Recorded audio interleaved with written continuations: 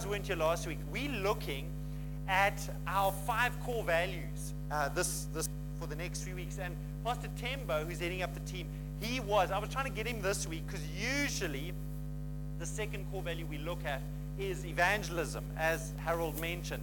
But Pastor Tembo can be here next Sunday, so we're really looking forward to that. He's preaching at another church. Pastor Tembo is in Maritzburg today. So I'm going to be looking at the next one. But I just wanted to rewind and say my core values.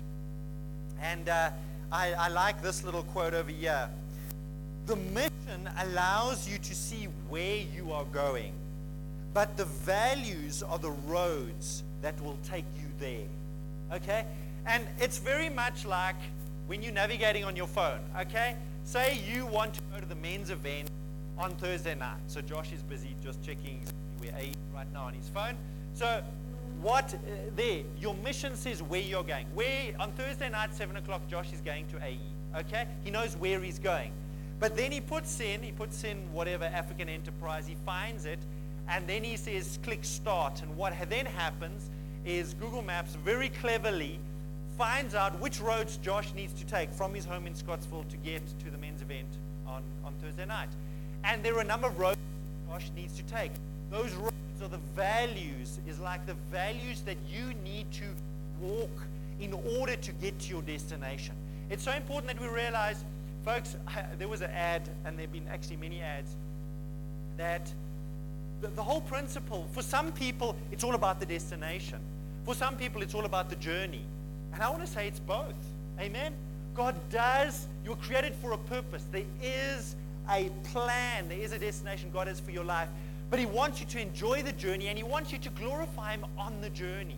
It's so sad when we're so laser focused on our mission and our purpose and our all these things, and we're hurting people along the way. We're not doing it. We're not glorifying God on the way. We think, man, when we get there, we'll bring glory to God. But how about bringing glory to God while you're driving there? Josh is going to be putting on worship music and singing and glorifying God as he goes. Amen. He's not going to, kind of drive like he's playing some racing game. How many pedestrians can you hit 50 points for each pedestrian? You're not going to glorify God by, knocking over a couple of pedestrians on the way to hear about being a man of God, okay? So the journey is important, and your values determine how you walk the journey, amen, in order to get to the destination. So it's very important. So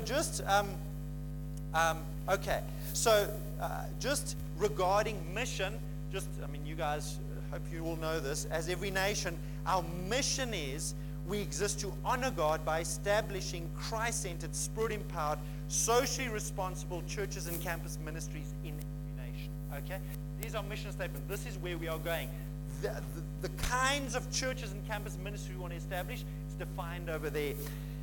And it starts with we exist to honor God. I'm telling you, I think that's one of my favorite bits. I can't say it's my favoritist bit, but just the reality that we want to do this to honor God. We see this this is what the Great Commission is about. We see that, and we're committed to that. But core values. So the 5 core values we're covering, and Awonke started last week, did such a brilliant job. Is Awonke here this morning? Or is he recovering from the rugby? Oh. No, sorry, I brought up the rugby, guys. Forgive me. Okay. I was so impacted by what Awonke shared last week. This whole week, just been meditating so much on lordship and how profound, significant it is that we say, how are we going to walk this journey towards establishing these churches and campus ministries? We're going to walk in lordship. It is the way we're going to, it's one of the highways we are taking on the way to establishing these churches and these campus ministries, is we are walking in lordship. And I'm just going to put all 5 core values up, and then I'll talk a little bit. So the 5 core values are lordship, evangelism, discipleship, leadership development, and family. In the beginning of 2020, we had a pastors get-together up in Gauteng, and I went to that. It was literally 1 month before COVID hard lockdown happened. I remember being at the airport and seeing some people wearing masks, and I thought, you guys look weird. You're actually scaring me. Where's your faith? Why are you wearing a mask? What are you afraid of? Okay. can see sometimes some of us battle with issues. I've got issues on my issues, okay. One stage I thought, why wear a mask, okay. I didn't know I'd spend a few years wearing a mask, okay. By the way, I'm not anti-mask, just tell you. But there was a stage that I thought, people look weird with masks, okay. How did I get there? Where was I going? Oh yes, we were at this pastor's gathering, and it was amazing time. Steve Murrell heads up Every Nation internationally, and he's just a cool guy. And we had it was just 3 days, 2 nights, and in the evenings it was February. It was nice and warm, and we actually sat around a bonfire, and it was really nice. And we had these Q&A times with Pastor Steve Murrell, and it was so nice, just in a relaxed fashion, just hearing him sharing various things about leadership and church and all kinds of things. And he shared there where these 5 Every Nation core values came from, their origin. And I really sat up and I listened. And he shared that it happened in 2000, that a number of the Every Nation leaders came together in America at Palm Springs. And when he said it, the penny dropped for me. We were part of Every Nation. We're part of his people, should I say. I mean, Jen and I started at his people in the late 80s. 1988, I started at his people. So it's been 34 years. And when we were part of his people was planting churches all over South Africa. In 2000, there were about 14 his people churches all around South Africa. And we met and connected with this network of churches from America and overseas called Every Nation. And what happened at these meetings at Palm Springs, I remember hearing about them from our South African pastors who went to these meetings. One of the things they did at these meetings at Palm Springs is they were saying, what are the core values that we can agree that this is how we are going to walk together in the nations? This is blue. You know, we talk about bricks and we talk about that the church is like a spiritual building. Our core values are, it's like the cement. These bricks are held together by cement. It's like cement that keeps us together, okay? And I remember those meetings, and I remember our pastors coming back and saying, guys, we had agreed that, and that's where we joined in Every Nation, was 2000. And I remember them coming back and saying, these are the core values that we agreed. This is how we're going to walk together. This is what we're agreeing to. This is how we're going to walk together. Now, they are all thoroughly biblical. Okay, I can give lots of scripture references for all of them. And there are many core values that you can pull out for your personal life, for your family, for your business, for your organization. If you're a Christian, I trust they're all biblical. Amen? As a church, I believe it's important that we can say these things are so important that this is going to guide how we're going to walk together. So we start with lordship, and then usually we do evangelism, but that's next week when Temba comes. So I'm going to do discipleship. But before I do that, I want to just mention lordship. I told you the Lord was just drilling down into my soul the significance of lordship. And I remember, next slide. So remember, I wanted this slide up last week. Brilliant graphic. And that actually, it actually comes from the one-to-one. And he's highlighting at the top how often the word Savior occurs in the New Testament, and the bottom, how often the word Lord occurs in hang on, sorry. Yellow is Acts, whatever. You see, I'm looking, it's behind me, I can't see it properly. You guys can see it. I won't care. Help me. All I know is that there's a hang of a lot of times that Lord is mentioned as opposed to Savior, okay? It's difficult to read. I don't have ears behind my head. Okay, you see, guys, I actually did study engineering. I do usually figure out graphs, but when I'm trying to preach and explain a graph, it's a bit beyond me, okay? Anyway, I remember looking at this graph when I was doing it and saying, the graphic is significant. How many more times in the New Testament the word Lord is used by the authors of the New Testament speaking about Jesus as opposed to Savior? It is disproportionately how many. I remember doing a study specifically looking at people who really walked with Jesus. John the Apostle. I mean, if you study his relationship, he's probably the closest to Jesus. Jesus wrote in John 10, I no longer call you servants, I call you friends. He's inviting John into a friendship relationship with him. But John addresses Jesus as Lord. How about James? the half brother of Jesus. He calls Jesus Lord. And now, folks, and Awonke did such a brilliant job highlighting that, in those days, because of the government structures where you had these kings and these rulers that were lords, we don't get it comparing today. But I want to say this, that the word Lord was the word used for God, Jehovah, in the Old Testament. And they basically took the same word. In the Greek, the word for Jehovah is translated Lord, and it carries through in the New Testament. So you must know, when James is addressing Jesus as Lord, he's acknowledging that his half-brother is God. Is God. That's what the guys are saying. It's like he isn't just my pal. John didn't say he's my buddy, he's my mate, we walked 3 years. He's saying, when he says Lord, he says, Jesus is my God. It is huge what they are saying and how they saw Jesus. They were saying, he is God. And I remember I was talking to somebody about this, and I remembered I was talking to Jen about it this week. Somebody was saying to me years ago, I said, yeah, but the word lordship isn't found in the Bible. The word Lord is, but not lordship. And I was a young believer, and it really rattled me. I was like, how can you talk about lordship if the word is not found in Scripture? But just remember this, that words contain ideas that we have inside of us, and a word captures an idea. The question is, does the concept of lordship occur in Scripture? And I want to rewind. If guys who wrote the Bible, these are the apostles, over 700 times are referring to Jesus as Lord, Kurios, Master, Supreme Ruler, first with no close second. That's what they're referring to when they say Lord. If they are calling him Lord, what does it mean? What is your heart attitude inside of you if you are calling Jesus Lord? Lordship, if Lord, the word Lord is coming out of your mouth so many times when you're writing the Bible, what is your heart attitude towards Jesus? And I want to say it's Lordship. If you're calling him Lord, in the heart, your heart attitude is Lordship. And this is so significant. And in our staff meeting this week, we went around in our staff meeting and I asked the staff, I said this, if you're sitting with a new believer and you had to describe to them what lordship is, how would you do it? And it was so fascinating, and I should have actually just put it up on the screen. I'm not, so relax. It was all brilliant what they said.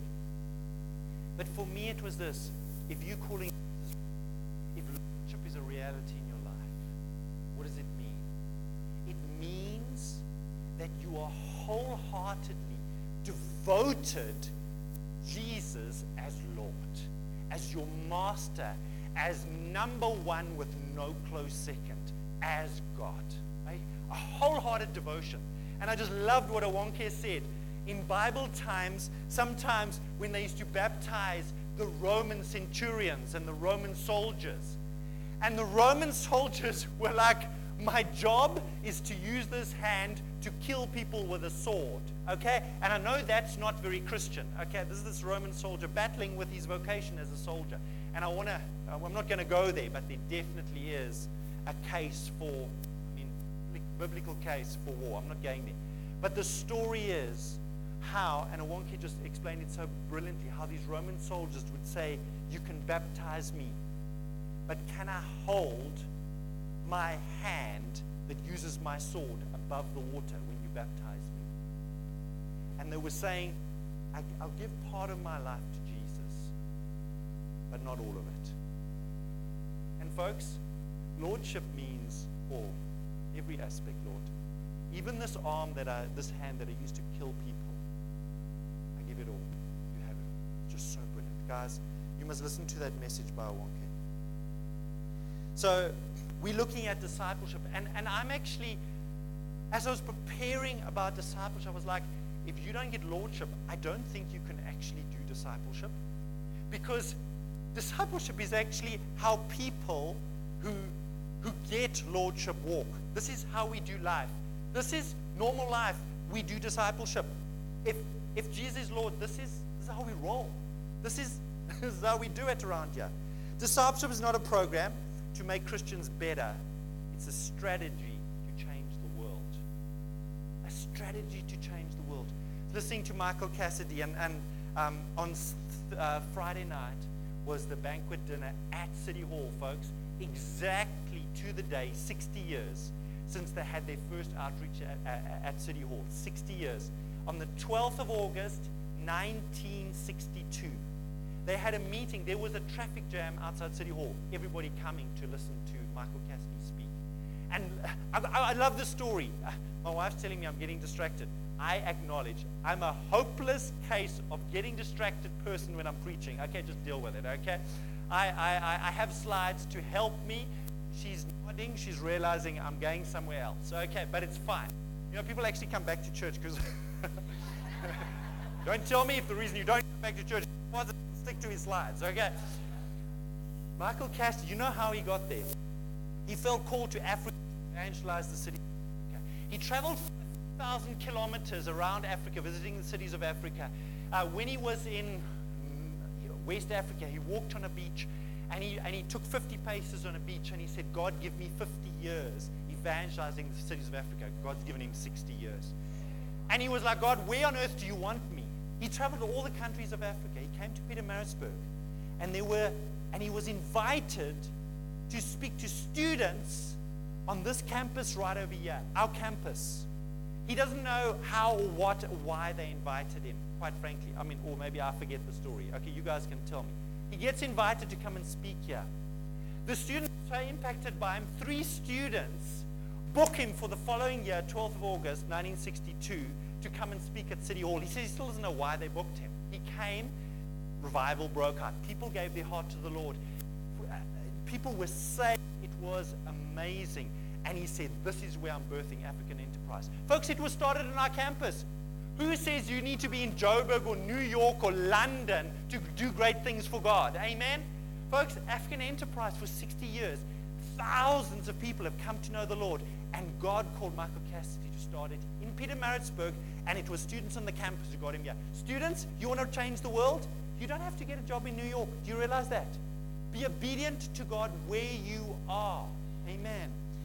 And so this is amazing. Michael Cassidy said this. He says, my prayer is for a transformational revival to sweep Africa. A transformational revival. Why transformational? People have said the gospel in Africa has gone a mile wide and 1 inch deep. People have come to know Jesus in their millions, but they don't know Jesus as Lord at all. They haven't got baptized with one arm out.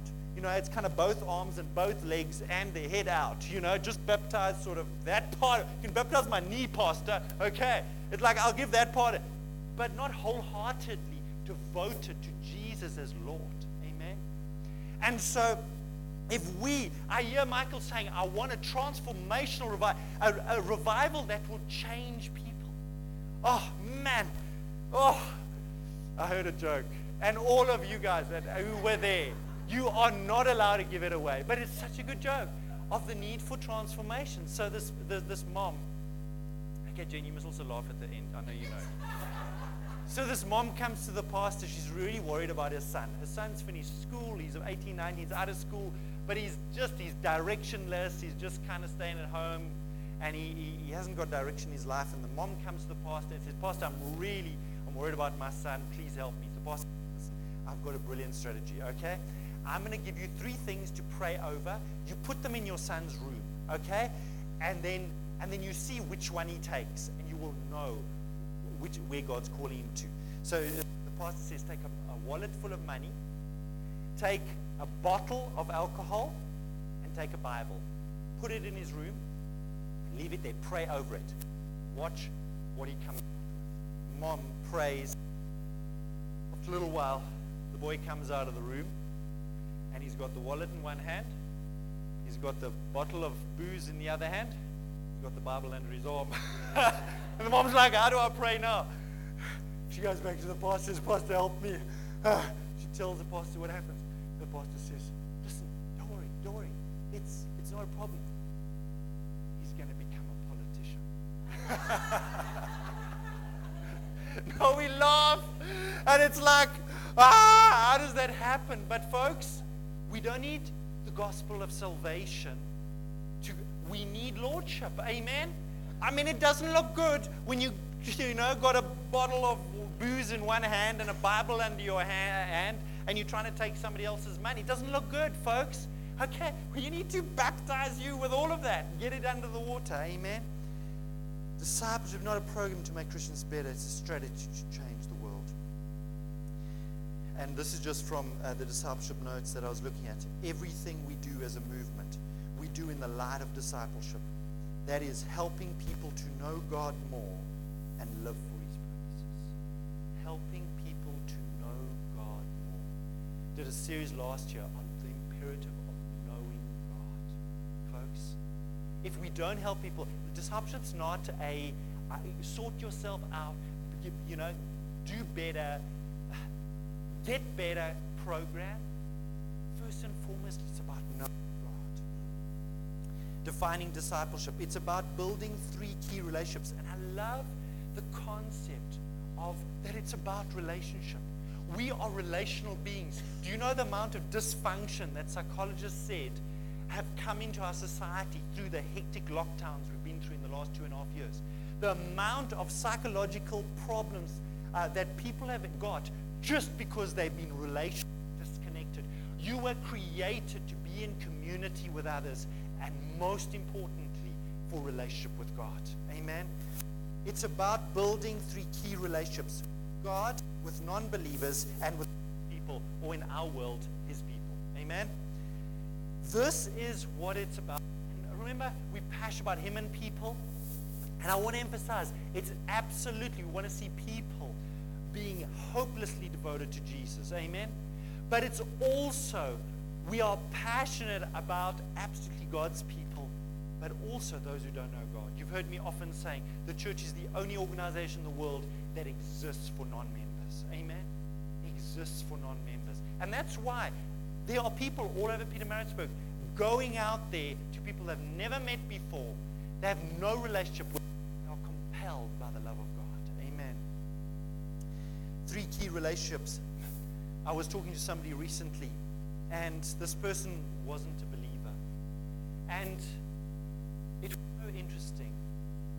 This person's biggest concern was her mother-in-law. Mother-in-law was 89, and from what I can tell, a committed Christian. And the mother-in-law was keep on speaking to her daughter-in-law about the reality and the deep conviction that hell is a real place, and that if you don't get right with God, that is a reality. And this lady was very upset. Her only concept of becoming a Christian was, well, then you escape the H place. And she was like, I can't do it if that's my only reason. And she was like, because then I'm just doing it because I'm motivated by fear. And I don't know, God bless her mother-in-law. I don't know her, and I'm not judging her. But I was so struck by this woman that, God wants to have a relationship with you. And I shared with her, and my total approach was, I was actually surprised at my conviction about how much God wants to have relationship with us in terms of how I shared with her. I said, I'll tell you about the H place. I said, if God wants relationship with you, I want to tell you, going to that big H place is the place you go when you are totally cut from relationship with God. Think of everything, how amazing having a relationship with God is. Take that all away, and I'm in that other place, that H place. You just describe it. And so I was so amazed at my conviction that God wants to have a relationship with us. He was so surprised at my response because I didn't nail that. What Mother said was absolute. I didn't deny it, but I was like, I don't think that's the best angle with this lady. And she was so friendly. She was so warm towards me afterwards. She was, she greeted me after we chatted. She was like, I have never really even thought that I could have a relationship with God, that was a possibility, and I'm trusting. My prayer is that I pursuing. It awakened a desire. Like, I actually want to know God. I didn't know it was possible. I didn't know that's why Jesus came. And finding in terms of relationship with people, people are generally surprised about it. They think it's rules and regulations or fear stuff. Folks, it's about relationship. Relationships with a purpose. That's what we've been saying about. That is how we see discipleship. It's relationship with a purpose. We absolutely laser focused in our purpose is that I want you to be more Jesus, more devoted to him in terms of my relationship, a discipleship relationship with you. That is my goal. That you'd be more sold out to Jesus afterwards then. It's not just relationship just for the sake of relationship. I want you to know this amazing God that loves you so much. Amen. If you want a scripture, Matthew 4:18, Jesus, follow me and I'll make you fishers of men. And I love how Steve Murrell unpacks it, these 3 F's. Follow Jesus, fish for men, and fellowship with other believers. You want to know what discipleship is? It's the 3 relationships put differently, the 3 F's. That is what it's about. Let us not lose our way on this. Now, I want to share this with you, this scripture, because if we're talking about discipleship, I've kind of said from that scripture the 3 F's, the 3 relationships with God, with unbelievers, and with people of God, with his people. But Jesus spoke this about what discipleship is like. And I want to put this up here because, folks, you can't take people to places that you haven't been. Now, discipleship is absolutely, I embrace the call to help others, to follow Jesus, fish for others, and fellowship with other believers. I get it. But I can't lead people to places I haven't been. And Jesus knew that he was raising up an army of disciples to change the world, a transformational revival that Michael Cassidy spoke about. He spent 3 years, folks. Most of his time was spent with 12 men who wrote the New Testament scriptures absolutely, but they transformed their world. And Jesus spoke to them about what the essence of discipleship is. We say, great, it's following Jesus. Like a man, I'm following Jesus, you know. But this is how Jesus described it. Then he said to them all, if anyone would come after me, he must deny himself and take up his cross daily and follow me. For whoever wants to save his life will lose it. But whoever loses his life for me will save it. What good is it for a man to gain the whole world and yet lose or forfeit his very self? Yo, Jesus! Do you have to say it so strongly? You know, I mean, follow Jesus, I get that, but this is like, wow. Folks, this is the real deal. Folks, when we talk about people that change the world, transformational discipleship, folks, there's some hard places God is calling his church to go to. And that means there needs to be a strength inside of us that, I want to say, it just jumps into my head. You know these beautiful words. That's crux for nux, okay? And that is just, it's a big word about, it's about that isn't scared for anything, amen? I'm feeling this Potchefstroom's anointing. You know, usually I don't mention Afrikaans because, you know, only cousins still I get it. But this call is serious. I put it up in the Message Bible. Then he told them what they could expect for themselves. Anyone who intends to come with me, he has to let me lead. You're not in the driver's seat. I am. Don't run from suffering. Embrace it. Follow me, and I'll show you how. Self-help is no help at all. Self-sacrifice is the way, my way, to finding yourself, your true self. What good would it do to get everything you want and lose you, the real you? I love how the Message puts it, folks. And I want to actually contrast this. I want to contrast what Jesus said. This is what following Jesus. Folks, this is the places. This is what discipleship looks like. This is what following Jesus looks like. This is where we are taking people to. Amen. I want to contrast it with a word and a concept that I heard probably about 20 years ago. I heard it from a pastor from Florida who he joined his people back then. He had a church in Florida, and he had a newsletter. And he wrote about this concept called narcissism. Narcissism. Okay, there we go. And if you don't know it, it's narcissism, okay? And, but it's fine. It's also, I never remember how to spell it. I always like just write narcissism. But it is so opposite to what the call to follow Jesus and deny yourself that Jesus said is. It is so opposite. And I found it fascinating when I researched it. The word narcissism comes from a Greek myth about a guy called Narcissus. Okay? And what's the story about this guy? Apparently, he was very beautiful, and he went hunting in the forest. And when he was hunting in the forest, he got thirsty, and he went and found this beautiful pool, serene pool in the forest.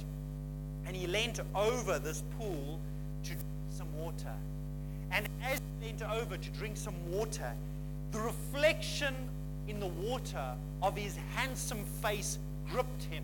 He was captivated by how handsome and beautiful and gorgeous he looked. And the Greek myth goes that he tried to grab this beautiful image in the water. And of course, you can't grab a reflection in the water. And he was so desirous of this beautiful image, and he couldn't grasp it. The Greek story and myth goes that he literally stayed there and died of hunger and thirst, looking at this gorgeous image of his gorgeous face in the water. Now, it's quite a dramatic story. It's a Greek myth, by the way. Okay. It's not my story, okay? But this is where the concept comes from. So what is narcissism? What does a narcissist look like? Now, again, I'm contrasting it with somebody who's following Jesus, who's denying themselves, who's taking up their cross daily. I want to say, if you want to know what it is, okay, it's this. Okay, now, how can you tell if someone is a narcissist? When someone posts one too many selfies on their social media or talks about themselves constantly, okay? You kind of thought narcissist was that dude who died at a pool many years ago. Suddenly you're thinking, I hope nobody sticks an elbow into my ribs right now. Okay? You know, I heard the quote about the selfie generation. Somebody said, never has a generation arose in the history of mankind that has photographed themselves so much doing absolutely nothing. Anyway, and I've heard the selfie generation say, amen, that's me, Pastor. Okay, but you're not a narcissist because you don't post it on social media, do you? Okay. Do you remember the story I told you about Kim Kardashian? Okay. Kim Kardashian, I read this story. She went with her little kiddies. Okay, she has children. I can't remember how many she has. Does she have 3 or 4? Help me. Okay. How come you guys all know how many kids she has? Okay, anyway. She has 4. I think she's had 1 or 2 herself. The other 2 were born by surrogate moms, etc. So she didn't birth them herself. So she goes with her kiddies down to the coast, Mexico, Cancun, somewhere like that. Beautiful coastline. She goes with her kiddies. Mom and kiddies on the beach, you know, and I'm picturing there she is building sandcastles with them, you know, in the sand, you know, and just having a good time. The article went about her trip. It was not about mom bonding with kiddies. I don't know how many servants and nannies she had actually to look after the kids. The article listed how many bikinis, bathing suits she took. 3 days down at the beach. She took, I can't remember how many bikinis and bathing suits she took, okay? And these were, you know, these bikinis, she probably got them from poor girls because there wasn't much fabric on them, you know? The poor girls who can't afford fabric, you know? You know, if you have more money, you have more fabric on your bikini, okay? She had a number of those really poor girl bikinis. She took 7,000 selfies of herself. And I mean, the article, you know, had some pictures. I didn't look. Don't worry, I didn't look. Let me just tell you, there were no kiddies in the pictures. There were no kiddies in the pictures. But it was like she's having mom and kiddie time at the beach. Now, folks, I don't know Kim Kardashian, and I've heard that her ex-husband is a Christian and maybe does know the Lord. But I just want to tell you, when I read here, when someone posted one too many selfies on their social media, I was like, my goodness, when you go to the beach and you have bikinis with you and you taking 7,000 selfies, it doesn't sound like somebody who's denying themselves and taking up their cross daily to follow Jesus. That is the culture we live in, folks. And so this message of discipleship is cutting across culture. I'm telling you, narcissists are not going to change the world. Narcissists are obsessed with selves, how beautiful I am, ka-chink, ka-chink. Can you see ka-chink, how beautiful I am, ka-chink, and another one, ka-chink, and look how beautiful I am from behind, ka-chink. Narcissists are not going to change the world. But people who are following Jesus as Lord, I want to tell you, the devil is scared of you. Narcissists, thinking very, very highly of oneself, needing admiration, believing others are inferior. You think that's really a godly virtue there? Lacking empathy for others. You know, it's amazing when you go through a tough time, who calls or messages you. My dad passed away a few years ago. I was surprised at who didn't even message. People who I thought were friends. I was like, didn't even send a WhatsApp. Wow. Sense of entitlement. Gimme, gimme, gimme. My name is Jimmy. Exploits, intimidates, or bullies others. Folks, that is what Western culture, that is what Hollywood is sending our way. We are so opposite to what Hollywood is sending our way. It is so opposite. And so I want to close with this. This is that same verse in the Passion.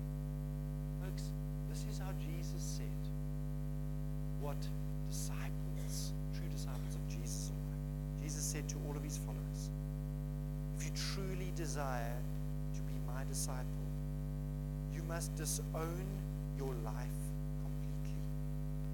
Embrace my cross. Folks, you know, what is the cross? The cross is two pieces of wood intersecting. And for me, Jesus' prayer before he went to the cross so exemplifies what the cross represents.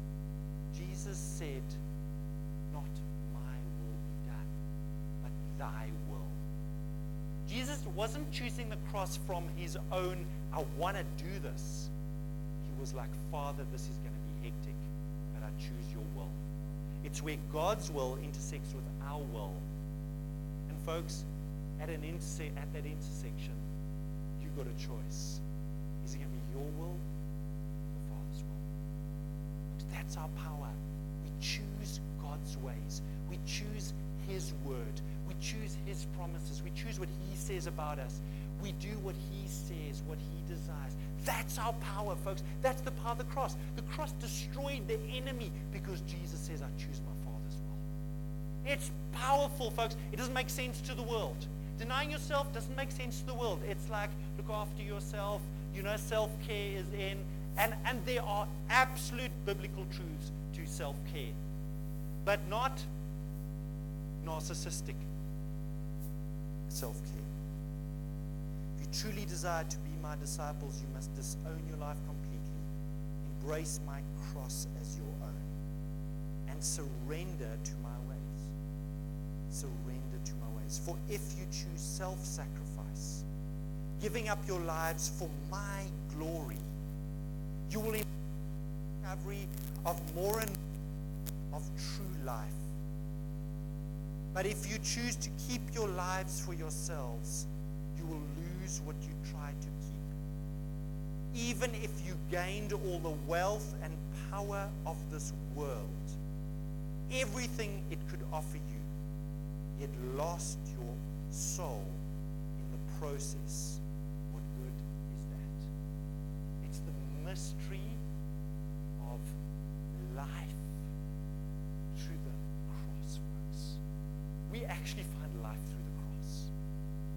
Because that is the place resurrects us.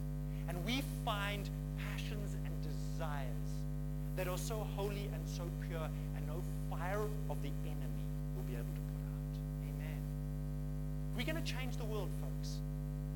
We need to follow Jesus the way those boys 2,000 years ago did, denying themselves, taking up their cross, following Jesus. Amen. I want us to pray, and you know what Awonke shared last week about the Roman soldier who didn't want to get baptized, who wanted to get baptized with his one arm out. Folks, I want us to do a prophetic act in closing in prayer. And this scripture actually talks about surrender. That this is about surrendering to Jesus as Lord, as God.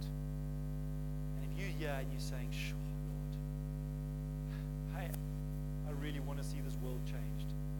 I don't know. It starts with me surrendering to you, letting you lead me from here on. If that's you,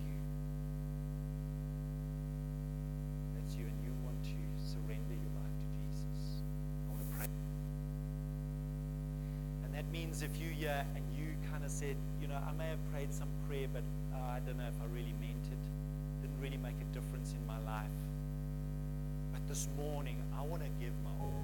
I don't want to have my one arm out and say, part of me's out. If you're here and you're saying, I want to surrender my all to Jesus, I want to pray with you. And if you're keen to do that, I want to ask, if you could stand, just put your hands up like you're surrendering. And it could be your first time. Some of you, it could be, I need to do this again because you're saying, I want to surrender my all to Jesus. You're saying, would you pray with me?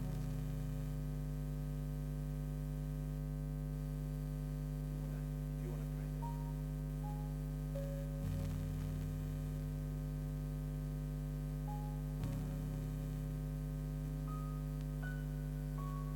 Folks, it seems as if we've all prayed that prayer before. But Jesus said, take up your cross daily. Folks, this prayer of denying yourself is a daily prayer. I don't know if you've done it today, but how about we do it again together? Can we stand together and just lift our hands up in surrender? And you know what? I'm gonna craft a prayer from the scripture. And I'm gonna say, let's pray this. So would you pray with me?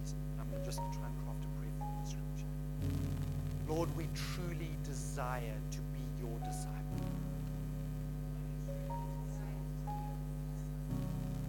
Lord, we disown our life completely.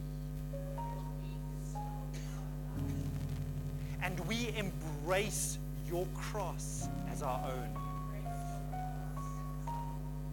We surrender to your ways, Lord.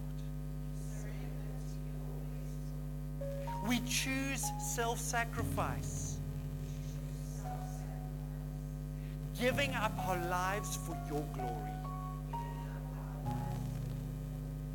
We embark on a discovery of more and more true life, Lord.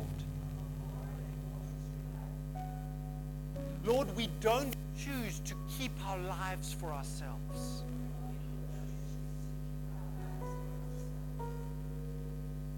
But we choose you, Lord. All of us, Lord. Lord, we're not leaving a part of our lives out. Have it all, Lord Jesus.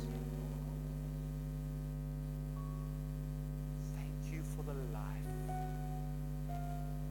the resurrection life that flows from the cross. May we know the power of resurrection life. In Jesus' name, amen. We hope you've enjoyed this message. For more information, please visit our website at www.hispeoplepmb.co.za. And for more of our messages, visit our YouTube and SoundCloud channels, as well as other podcast platforms. If you would like to contact us, please email us at hispeoplepmb@gmail.com or send a message to 061 452 0877. We hope to see you soon. God bless you.